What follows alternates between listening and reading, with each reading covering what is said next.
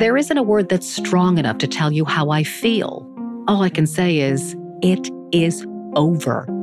The DNA tests are in, and they are conclusive. And they've left me angry and baffled. A quick synopsis. The Ohio Innocence Project claimed Samuel J. Herring did not brutalize Phyllis Cottle, that police got the wrong man, that prosecutors, the judge, the jury all got it wrong, that Samuel J. Herring was innocent. The Ohio Innocence Project asked for DNA tests on evidence recently discovered in a remote storage area in Summit County, Ohio. The most compelling evidence? Semen found on the crotch of Phyllis Cottle's pants and underwear. Those items have been in storage for the past 39 years, but the DNA was salvageable. And yeah, it tells a whopper of a story. According to Summit County Prosecutor Sherry Bevan Walsh, forensic scientists were able to match that DNA to a suspect. If that DNA did not match Herring's, he gets a new trial. If the DNA test came back inconclusive, Herring likely would still get a new trial because the Innocence Project had another suspect in mind, one whose criminal history allegedly more closely matched the crimes against Phyllis. But there is a match. That semen found on Phyllis's clothing that could have changed everything, that could have freed a man unjustly held behind bars for nearly 40 years, belonged to Samuel J. Herring. Turns out, beyond a shadow of a doubt, police, prosecutors, and the jury did not get it wrong. They got it right.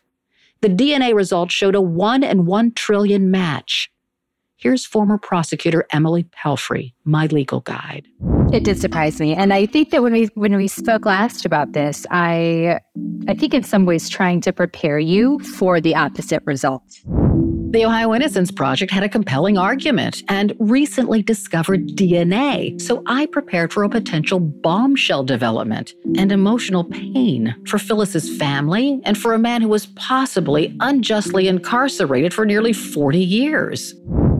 So the DNA test came back. I'm trying to get it. And it said it was a 1 in 1 trillion match, a 1 in 1 trillion. What does that mean? That he did it. I mean, and two, even if it was a smaller number, because 1 in a trillion is huge.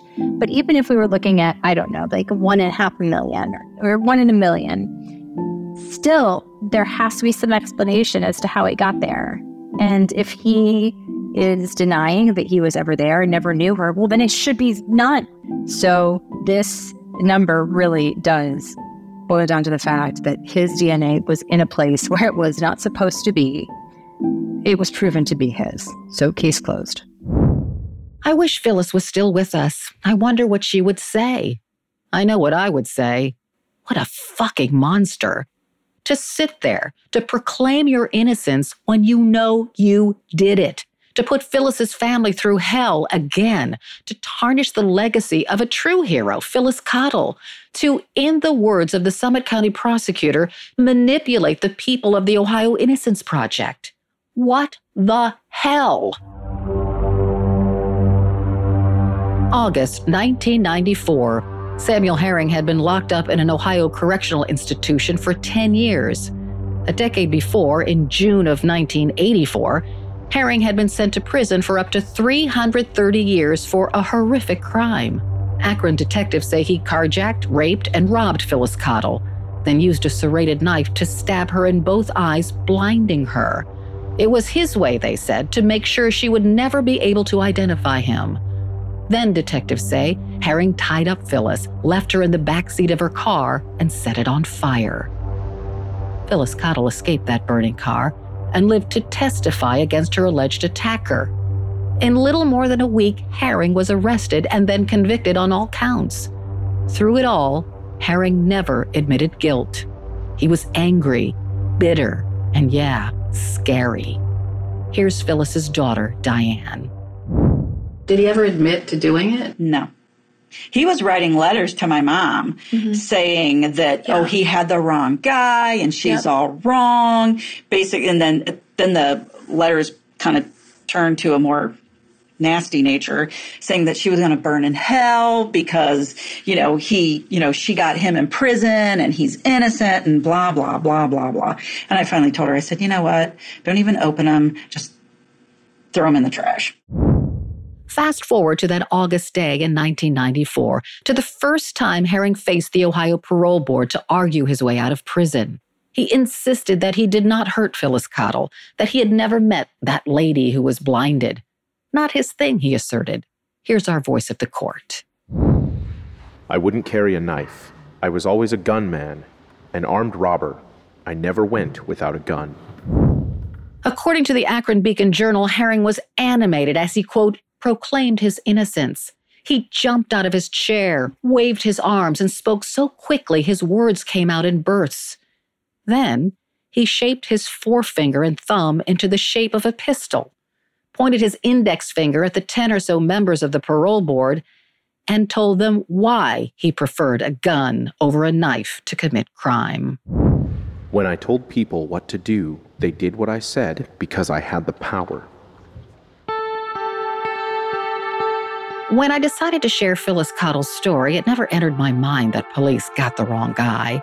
Still, it puzzled me that Samuel Herring never admitted guilt, even if it meant getting out of prison before he died there. And the fact Herring was willing to ask for DNA testing, I mean, who would do that if they actually did the crime? That's just insane.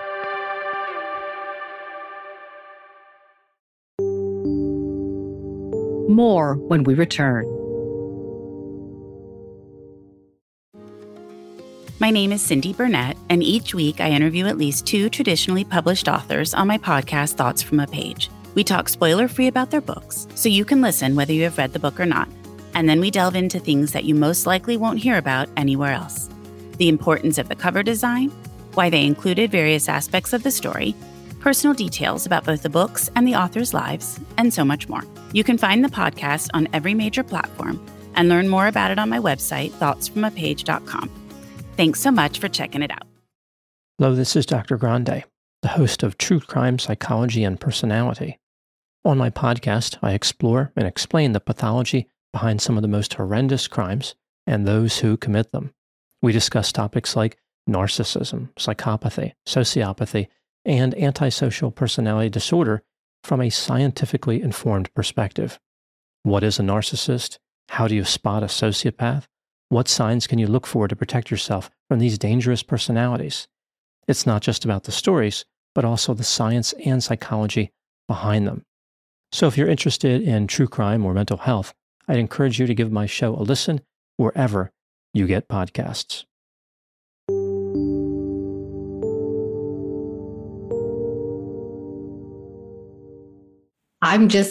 I'm stunned that someone could, as in Samuel J. Herring, could sit there in a wheelchair before TV cameras and say he was innocent, knowing full well that he wasn't. Yeah. And I can't attest to the psyche behind that as to why or how someone can do that.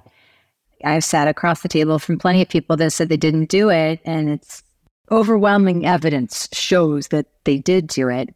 I mean, I know, and I hear what you say, that you sat across from people who knew they were guilty and they just lied to your face. But to say that the DNA found on the victim's clothing wasn't yours, knowing that that's just delusional. Yeah, I don't know how you did, unless you just thought, well, it's just such old evidence that perhaps it won't test a certain way. Maybe. A few weeks after Herring was arrested and jailed before trial, one of the lead detectives in the case, Chris Contos, decided to interview 2 of Herring's cellmates. One of them told Contos he asked Herring, quote, why he hadn't taken a semen test. Herring said the lady had, quote, oil poured all over her, so there was no, quote, evidence of semen. At the time, this information had not been reported in the media. Only the suspect would have known that there were efforts to contaminate or destroy physical evidence.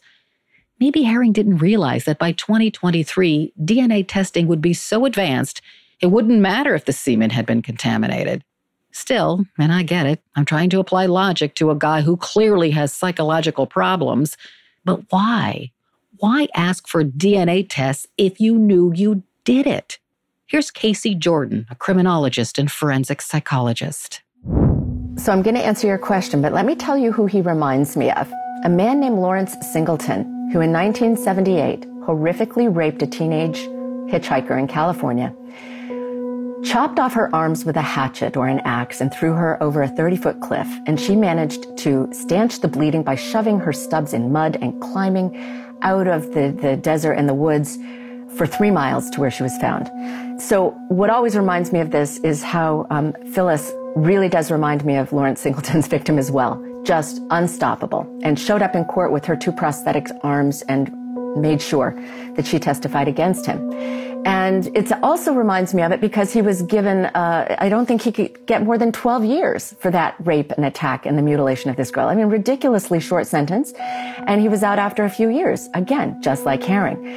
But what reminds me of it the most is that Lawrence Singleton got out and everyone was like, he's an old man. He never admitted to his attack on the girl.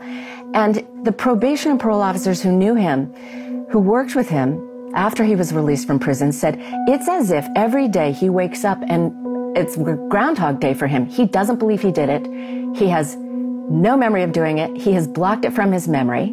He feels no remorse because he just says he didn't do it. But of course we know he did it. So it is a level of self-brainwashing that's legitimate. When Herring says that he didn't do it and that's why he can't admit to it, you have to consider for one moment that he has succeeded in a process of self-brainwashing.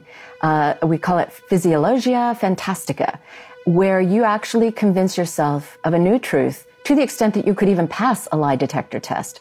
So to me, it doesn't indicate for 1 second that he is factually innocent. It just makes me think that whatever mental illness he has succeeded in completely recreating his reality to where he didn't do it at all. The end of that story with Lawrence Singleton is that everyone said, oh, he's an old man. Don't worry. Why do you have to keep him in prison? You know, he's in his late 60s. He's never going to rape and, attack and cut the arms off of another girl. But in fact, he did. And when he was 70 years old, he killed a woman, a mother of 3, at 70. By 1994, when an agitated Herring told the parole board he could not have stabbed and blinded Phyllis Cottle because the crime didn't fit his MO, because his weapon of choice was a gun, not a knife, I had left Akron for a TV job at a bigger city where the viewers were not interested in Samuel Herring. Besides, the Ohio Parole Board didn't buy Herring's MO argument. He was denied parole in 1994 and then denied parole again 10 years later and 10 years after that. Phyllis Cottle appeared at every one of Herring's parole board hearings until her death in 2013. Phyllis's family carried the torch after that. In 2019, they collected thousands of signatures and sent them to the parole board. And they plan to do it again when Herring next came up for parole in 2029. I talked with Diane, Phyllis's daughter, and Diane's daughter, Drew, in 2020. So we just fought this last year. He gets parole every 10 years. And I think that's the thing. Now, she fought so hard to keep him in there, but we have to fight even harder because now that she has passed on, people are like, oh, what's it matter? Well, it does matter because he has a vengeance. He is angry. That's clear. I mean, he's still being violent. Is he going to stop with just her? Is he going to keep coming? That's why we make it such a point to get everyone that we know to write letters, emails, phone calls, all of it. I know. The Ohio Innocence Project. How did they get it wrong? Phyllis's family released a statement to the media. Quote, "We would also like to ask the Innocence Project / Marshall Project to vet any future cases more carefully and with better due diligence. We hope with a better due diligence, both projects, as well as Cleveland's News Channel 5, will keep in mind that their actions affect others in ways they may not realize or understand, including, but not limited to, the victims' families. The Innocence Project should not be the reason why victims of crimes are afraid to come forward." I understand why Phyllis's family released that statement. Phyllis Cottle, who was raped, robbed, and blinded, had every reason to be afraid to come forward. But she found the courage to tell her truth in vivid detail. Should this outcome tarnish the Innocence Project's work in any way? No, I don't think so. I don't. And in looking again at this case and some of the holes that existed and the fact that there were some things that were a little wonky about this, some of the evidence gathering, I'm not going to lie, but I think that their reputation in this case, they challenged what they believed were accurate holes. They challenged the identity based on similar acts committed by someone in that same environment. And I don't think that it was a wrong thing for them to do. I think what they've done is they've also shown that the eyewitness, I shouldn't say eyewitness, but the fact that we have a victim who was so strong and so willing to work alongside of these detectives, I think it just bolsters her even that much more. I know, I was like, yeah, go Phyllis. I know. And her family has to be even more proud of her because of this. She was right. And even if there's always some little doubt that exists in the head, right? And even if the family members saw this, maybe someplace in the back of their head, they're like, man, there's just a lot of similarities going on. This just closes the door on that. And they can say, you know what, mom did everything that she was supposed to do. And my mom is a badass. And she was right.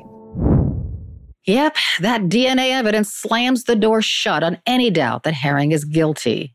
And Phyllis, she was a badass, but I always knew that. Stay tuned for more developments. We'll be releasing episodes as fast as I can dig up new information. And thank you for listening. Carol Costello Presents Blind Rage is a signature show of the Killer Podcast Network. If you enjoy this series, please subscribe and rate it on your favorite listening apps. And discover more great true crime and paranormal programming at killerpodcast.com. And if you want to discover more about this case, follow me on Instagram at Carol Costello. You'll find pictures of Phyllis, newspaper reports, crime scene photos, and more. Blind Rage is a co-production of Evergreen Podcasts and Carol Costello. This episode was produced by Chris Iola and me, Carol Costello. Additional thanks to audio engineer Sean Rule Hoffman, contributor Nyjah Galladay, production director Bridget Coyne, and executive producer Gerardo Orlando. Original music is composed by Timothy Law Snyder. All of the information in this podcast came from my memories of the event. Phyllis Cottle, her family members and friends, former law enforcement, prosecutors, former and current journalists, police reports, and court documents. I've tried to tell this story factually to the best of my ability, but sometimes memory fails. It's been a long time, but my goal is simple. Phyllis was an amazing woman, and her story of courage should be shared.